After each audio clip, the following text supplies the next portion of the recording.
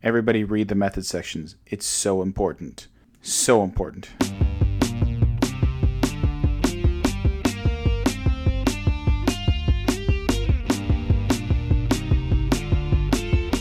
Welcome to the Journal of Special Operations Medicine. I'm your co-host, Alex Merkel. And I'm Josh Randalls, and this is where evidence-based medicine meets unconventional warfare.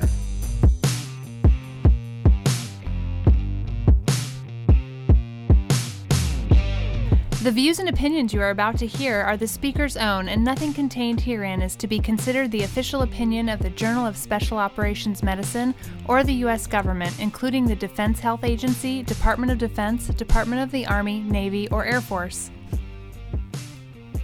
Hello again, everyone. This is Dan Godby, medical editor of the Journal of Special Operations Medicine. Thank you for joining us for the winter 2020 edition of the JSOM podcast. So we at the JSOM are always interested in hearing from our readership and especially our medics. And I'd like to reiterate what I said last issue about our recently developed mentoring program that is specifically to help medics get through the publishing process. A select group of our editors are dedicated to concentrate on articles written by medics and to provide assistance in helping to get them published. Now, once again, here's Josh and Alex with the podcast. And Josh, welcome back. How was your Halloween, my friend? So I'm currently living on, living near a goat farm and I'm friends with. I love where this is going. I'm friends with the farmer, and he has this huge bonanza that goes on. It starts on the 7th of October and it goes until the 31st. He built his own haunted house for this thing, and he has people come and carve pumpkins with goats, and this is just wildly successful. So there's people always there, and so my Halloween has been taking my kids repeatedly to a haunted house that they're kind of terrified of, but they want to keep going, and then dealing with crowds of people who are carving pumpkins with goats. Oh, so it's like a East Coast redneck version of goat yoga then? Is that it? Oh. I don't know. He can't do goat yoga. He used to do goat yoga, but he can't do goat yoga because of COVID. So apparently carving pumpkins with goats is the appropriately social distance Halloween activity. So Alex, you can take that with you and be like, hey, carving pumpkins with goats. Oh, that's awesome. Just a suggestion. I'm just trying to help. Right on. That's so much fun. Unfortunately, here in CRC quarantine, I don't get any goats or pumpkins because Uncle Sam doesn't approve. But more importantly, what have we got on the billet for this edition? Well, Alex, the first article we're going to review this edition is Life and Limb In-Flight Surgical Intervention. 15 years of experience by Joint Medical Augmentation Unit Surgical Resuscitation Teams by Dr. DeBose, Dr. Steiner, Arik Bodolek, and others. So they were looking to describe the experience of a surgical resuscitation team designed to respond to emergency contingencies on the battlefield across multiple platforms, including point of injury, evacuation care, and also in established MTFs. They took a bunch of data from after-action reviews, and an experienced team PA and surgeon who was either a trauma surgeon or a vascular surgeon reviewed them, and these were all encounters by the surgical resuscitation teams. The authors extracted team utilization, again, point of injury, evacuation, or MTF. They looked at patient demographics, mechanism of injury, interventions prior to intercept, and interventions conducted by the team. A specific subgroup analysis was planned looking specifically at patients undergoing in-flight life and limb preserving surgical intervention. So to point something out early, I want you to go and look at this article and look at the results diagram they provided, because what I'm about to say might get a bit confusing and might not make a lot of sense. But if you look at the flowchart they provided, it's actually quite good, and it'll provide a good breakdown on how they analyzed their data. They had 312 human and 5 canine encounters. They reviewed these encounters, and then to analyze survival outcomes, they separated their population into those who had signs of life at initial encounter versus those that did not. Of those that did, they looked at survival percentage in relation to where the patient was cared for. So that's either MTF augmentation, critical care transport, or tail-to-tail from casualty evacuation, or pre-positioned forward ground structure, or mobile point of injury response. In this cohort of people who have signs of life, the majority of their encounters were at MTF augmentation sites, about 48.6%, and then that was followed by intercept during transport. The team primarily dealt with males who were suffering penetrating injuries. Initial interventions performed by the team were IV access, airway placement, and chest tube placement. They performed surgery on 87 of the 312 encounters. The major procedures were wound debridement and washout, about 22, XLAP, 18, thoracotomy, 13, and arterial shunting, 12 of the 87. 20 patients had no signs of life prior to assessment by the team. 1 or 20% had return of vital signs after maximal salvage attempts, which they did not define. 7 of the 312 human casualties expired during care, 4 in MTF and 3 during transport. The median time to care from injury to the team was 60 minutes. The subgroup of patients who had surgical procedures performed during flight was a total of 9 patients.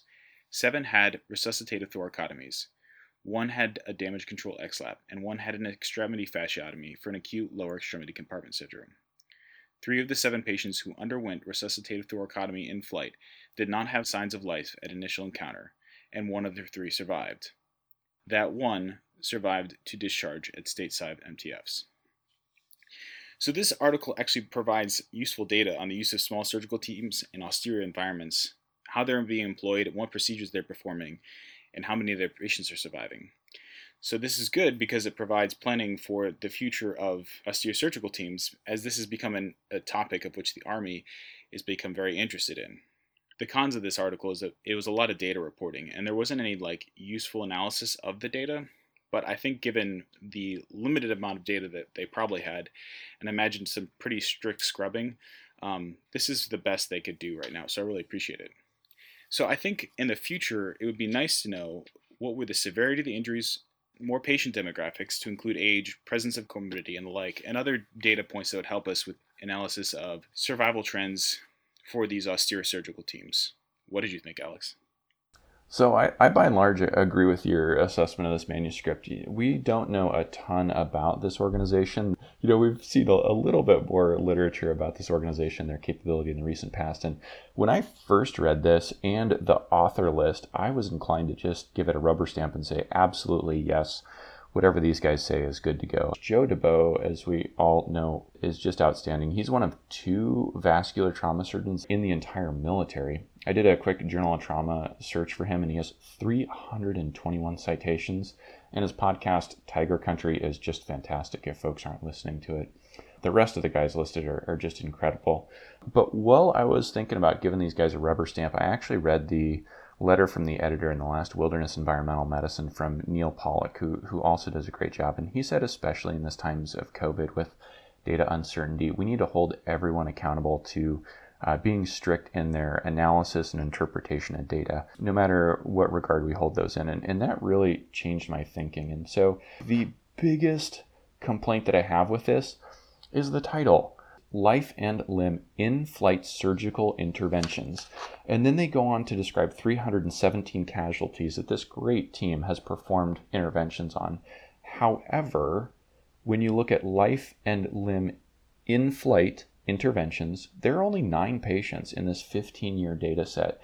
And we know well that these types of articles are used to implement, change, modify policy going forward, and especially when it comes to implementation of a new team or capability, it really matters that these publications are accurate and correct. And I think they did a large disservice to themselves and the larger community by really confusing the issue of titling this as a in-flight capability, yet the overwhelming majority of all of their patients listed were not in flight. That's really all I've got to say. Yeah, I couldn't agree with you more. All right. Next up, we've got austere surgical team management of an unusual tropical disease, a case study in East Africa by Cullen Stevens, Thronson Brilhart, and Dr. Julie Rizzo. So they do a really nice job of going through a case study for a 9-year-old male that presented to a military medical clinic in the Horn of Africa with months of fever and painful ulcerations on his face and extremities. They do a really, really nice job here of talking about how they worked up the differential diagnosis using the DoD telemedicine program and eventually come to a diagnosis of Buruli ulcers, which are caused by Mycobacterium ulcerans, which is the third most common cause of Mycobacterium infections after TB, our favorite friend. And then they discuss how they came up with a treatment plan, again using telemedicine, but more importantly, what I really like here is they go into detail about how their treatment plan had to be modified for the austere environment that was resource constrained that they were in, and how they came around some of those challenges, and how the patient was lost to follow-up with a subsequent return to the clinic, and then their expectation of improving life care. And so, as always, with anything from Dr. Rizzo, this is just a really, really great manuscript with a ton of teaching points that can't recommend enough, especially for those of us who are going into the austere environment for extended periods of time with limited resources.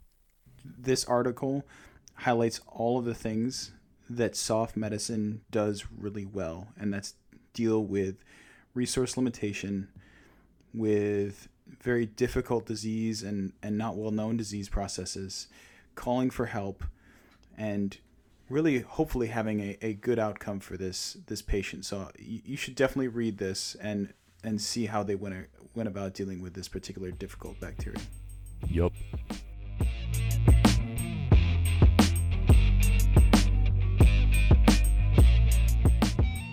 And for our guest medic reviewer this edition, we've got Greg Spencer. Welcome to the podcast. What have you got for us this month? Well, hey, Josh and Alex.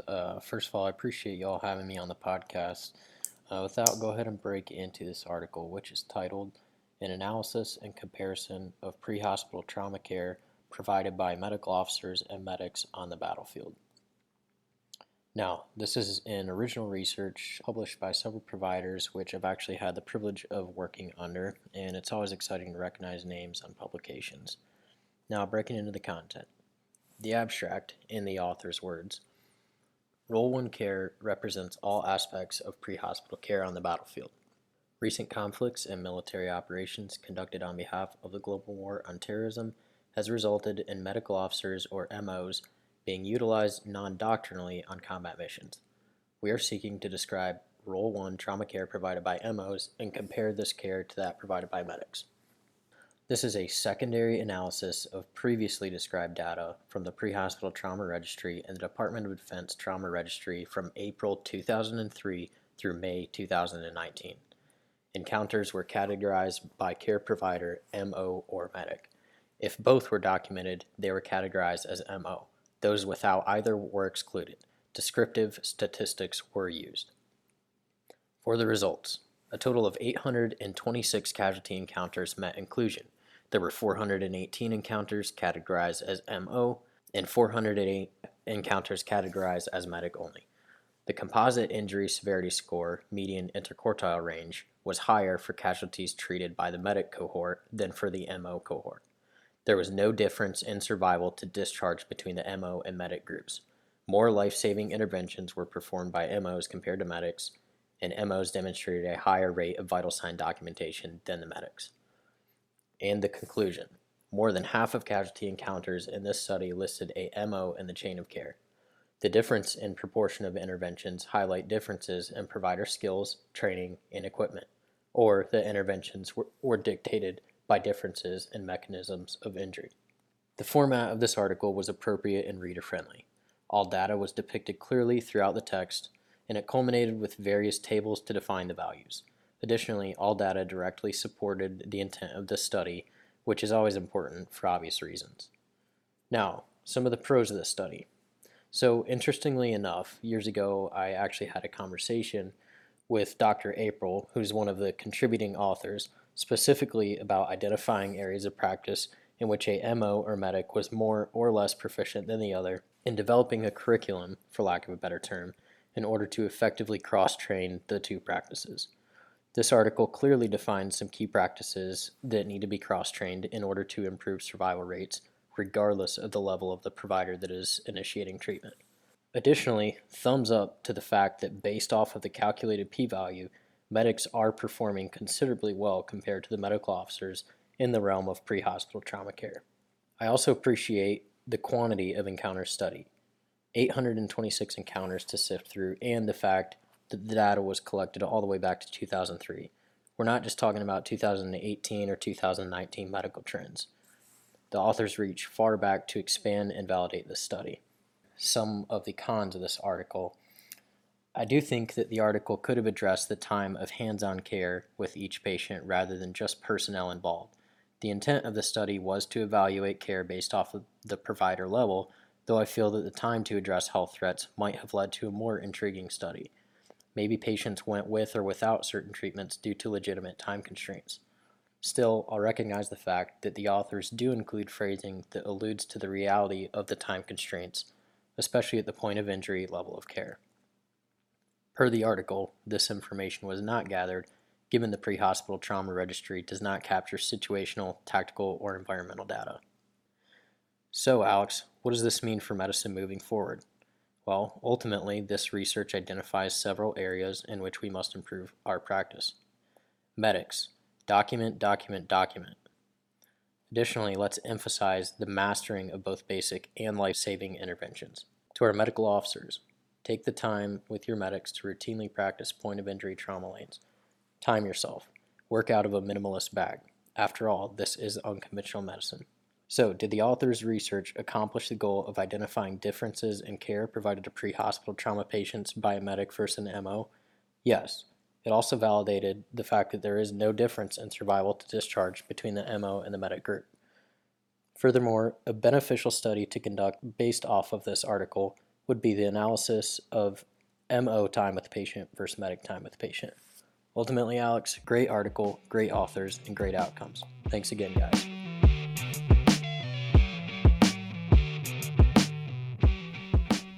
And for our last article, we have a case series on 2 grams TXA flush from the 75th Ranger Regiment Casualty Database. Alex, why don't you tell us about this paper?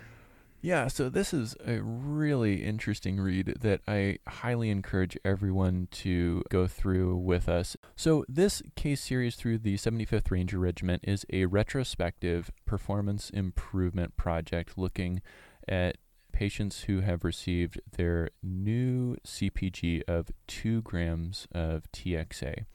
And essentially, when you break down any study in the introduction, I like to make sure that there is a gap in the literature that is identified as well as the clinical question. And so for this one, what they say is that there may be a benefit to giving 2 grams of TXA initially instead of the 1-in-1 that's historically done.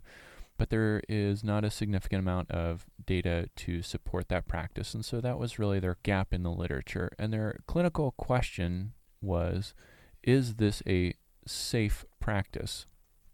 So the authors do a really nice job of describing a timeline in which in 2014, the 10-minute TXA drip was replaced with a slow push over 2 minutes, and then further morphed into 2019 when medics were given the option to flush with 2 grams of TXA either through IV or IO. And so then in the methods section, which Josh, I know you harp on as being the most important part of any article, they talk about how their performance improvement procedure was to retrospectively look through the identified patient care reports through the 75th Ranger Regiment and identify any patients who received a 2-gram TXA flush either through IV or IO. And they do a nice job of describing how they identified all of those patients over a 6+ year time period, and then coning down to only those patients that received the 2-gram flush, and that was an N of 6. Then, because this is a retrospective case series, they just describe a little bit of analysis and each of the individual cases.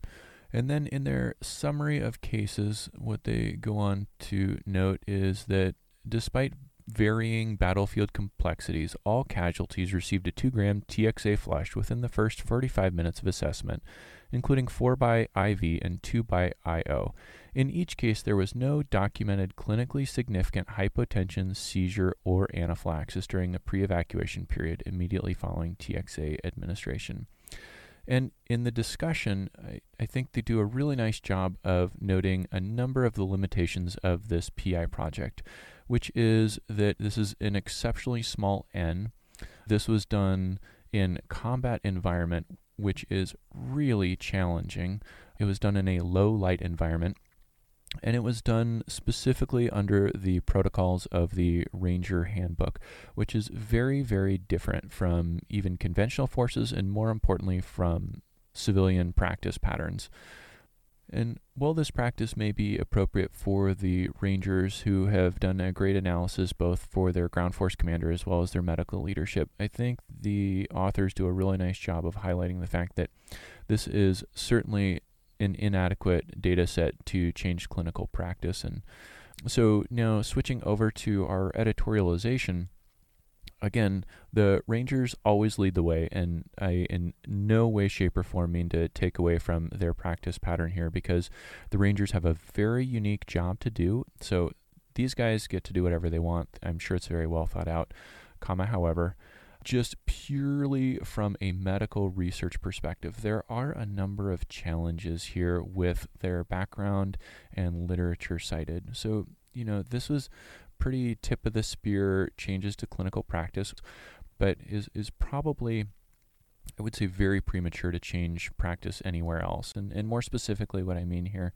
is they talk about back in 2013, they changed practice, and I tried to look for some citations that would support that practice back then, either with the 2 grams, the IV flush, or the IO, and I actually really couldn't find any at all. They then cite a pretty good article from 2018 in the Journal of Trauma called "No Intravenous Access, No Problem. Intraosseous Administration of Tranexamic Acid is an Effective as Intravenous in a Porcine Hemorrhage Model."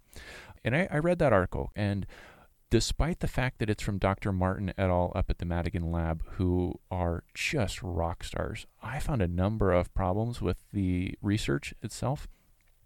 And so did a number of other authors who wrote letters to the editor of the Journal of Trauma with a number of very specific counterpoints, noting that the article was misleading in its interspecies extrapolations and conclusions. And then, as we know from Dr. DeSoucy, who actually did an IV and IM versus IO evaluation of TXA in a porcine model, this is really not yet ready to change practice. And then there was an article back in 2018 in the JSOM discussing intramuscular tranexamic acid in tactical combat settings, and they said that there really wasn't any literature to support that. The IO access, in my mind, is not in any way, shape, or form ready for conventional forces. So with that said, let's go through the quality assessment questionnaire. Listeners, always remember you can go out and look at this information. Alex, where do you find this stuff? Full disclosure, Josh, we did blatantly steal this idea from our furry friends to the north, Dr. Ken Milne, who runs the Skeptic's Guide to Emergency Medicine, and he uses the critical appraisal tools from the Center for Evidence-Based Medicine out of the University of Oxford, which is available online at cebm.ox.ac.uk/ a bunch of other stuff, but super easy to find on the internet. The Center for Evidence-Based Medicine Critical Appraisal Tools. And which one of their many appraisal tools are we using today, Josh? So we're looking at the critical appraisal of qualitative studies. So, Alex, are you ready? Hit me, bro. Was the qualitative approach appropriate? Yes. Was the sampling strategy appropriate for the approach? Yes. What were the data collection methods? We discussed those in the review, and the readers are encouraged to always read the methods section of the paper themselves. Everybody read the methods sections. It's so important. Foot stomp. So important. So important. How were data analyzed, and how were these checked? So as we talked about, essentially the data extractors looked through the 6 case series and looked for the primary outcome, which was any of the 3 side effects that were identified previously. Is the researcher's position described? Yes. So it asks what were the results, but we've talked about that already. But do the results make sense? No. And the conclusions drawn justified by the results, do those make sense? No. A retrospective evaluation of 6 patients looking for a very infrequent side effect in the back of a dark helicopter or a dark battlefield seems inappropriate to assess whether this new modality is safe and effective. And lastly, are the findings transferable to other clinical settings? Not at this point. This does not appear to be a practice ready for either conventional forces or civilian practice. And if one of my civilian medics were to do this and get sued or found to be negligent, I'd have a really hard time defending the practice at this point with the data we have.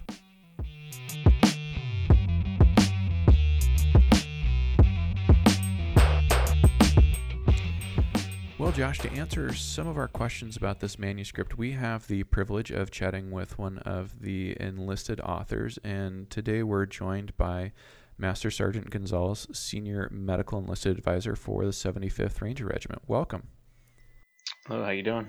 Oh, so nice to have you here. Really excited to chat with the particular component of the author list that is most experienced with providing this point of injury level of care. So thanks for spending time with us today.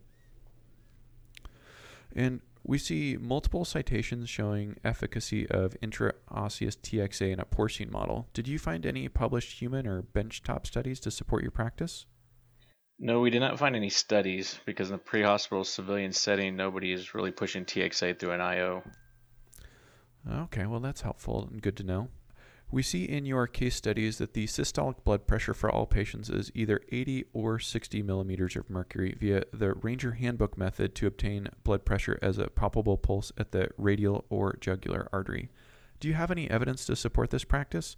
We learned this practice many decades ago in pre-hospital civilian practice, but more recently it's been found to not correlate to clinical measures in prospective human studies and has not been taught in ATLS for several series. Is the presence of a palpable pulse more accurate as a surrogate for adequate perfusion? No, we do not have any evidence to support this practice. Under the chart for palpable pulses on page 31 in our Ranger Medic Handbook in bold text, it states, "It is important to state that the above pressure ranges are merely quick estimates of systolic blood pressures and are generally overestimated and inaccurate. They are used during the rapid initial assessment of a trauma patient. Actual blood pressure measurement and a complete patient assessment should direct your trauma and shock management decisions."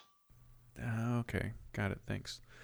You note that no complications were found in your analysis. How confident are you in the ability of your, granted, outstanding medics to identify complications such as hypotension in your low light setting without blood pressure monitoring equipment? And how confident are you that the retrospective review of the written record is 100% accurate?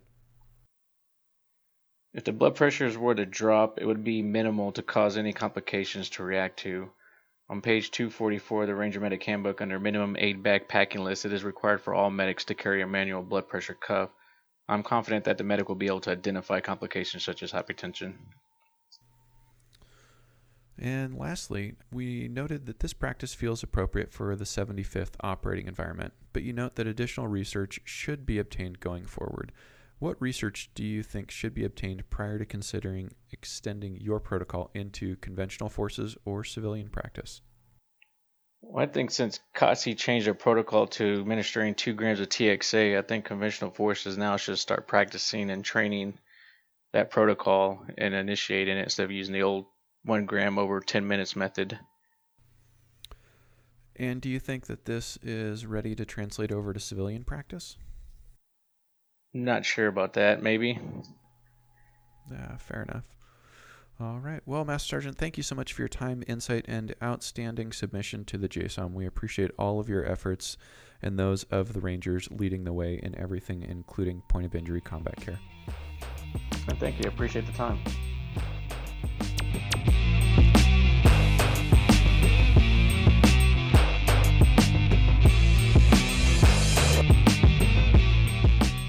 Well, Alex, that about covers it for the Winter 2020 edition of the JSOM podcast. Do remember to go through and read all the rest of the articles in the JSOM. You never know when you might find that next practice-changing article. And if you're interested in helping out and presenting next year, please do reach out to us, podcast@jsomonline.org. We are looking for you, the actively practicing soft medic, to present one of the papers from the JSOM in about 5 minutes or so at SOMA next year with us, and we would love your help. If you are at all interested, we would be more than happy to facilitate and guide you through that process, but we need you, because we're just bags of hot air. You are what matters. So please reach out at podcast@jsomonline.org. And then we had so many interviews to do for the 20th anniversary of the JSOM's podcast series. We've got a couple that are going to go into January, so do keep listening for those. Alex is going to interview Dr. Frank Butler on TC3, its evolution over the past 20 years, and how it's impacted medical practice in the deployed setting. And as Mel Herbert over at MRAP always likes to say, don't forget that what you do matters. So thank you all out there for the amazing work that you do here in Garrison and overseas to do great things, taking care of great people. Really appreciate all that you do, and we look forward to seeing you next time.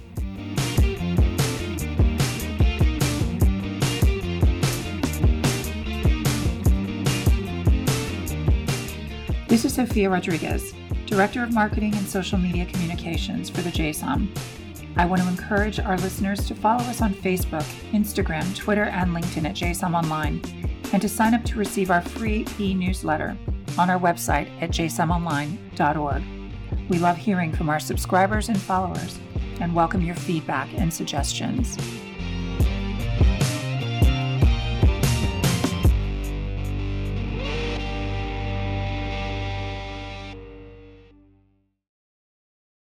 This is Colonel Shackelford from the Joint Trauma System reminding you to submit your DD 1380 and TC3 AAR to JTS after the mission.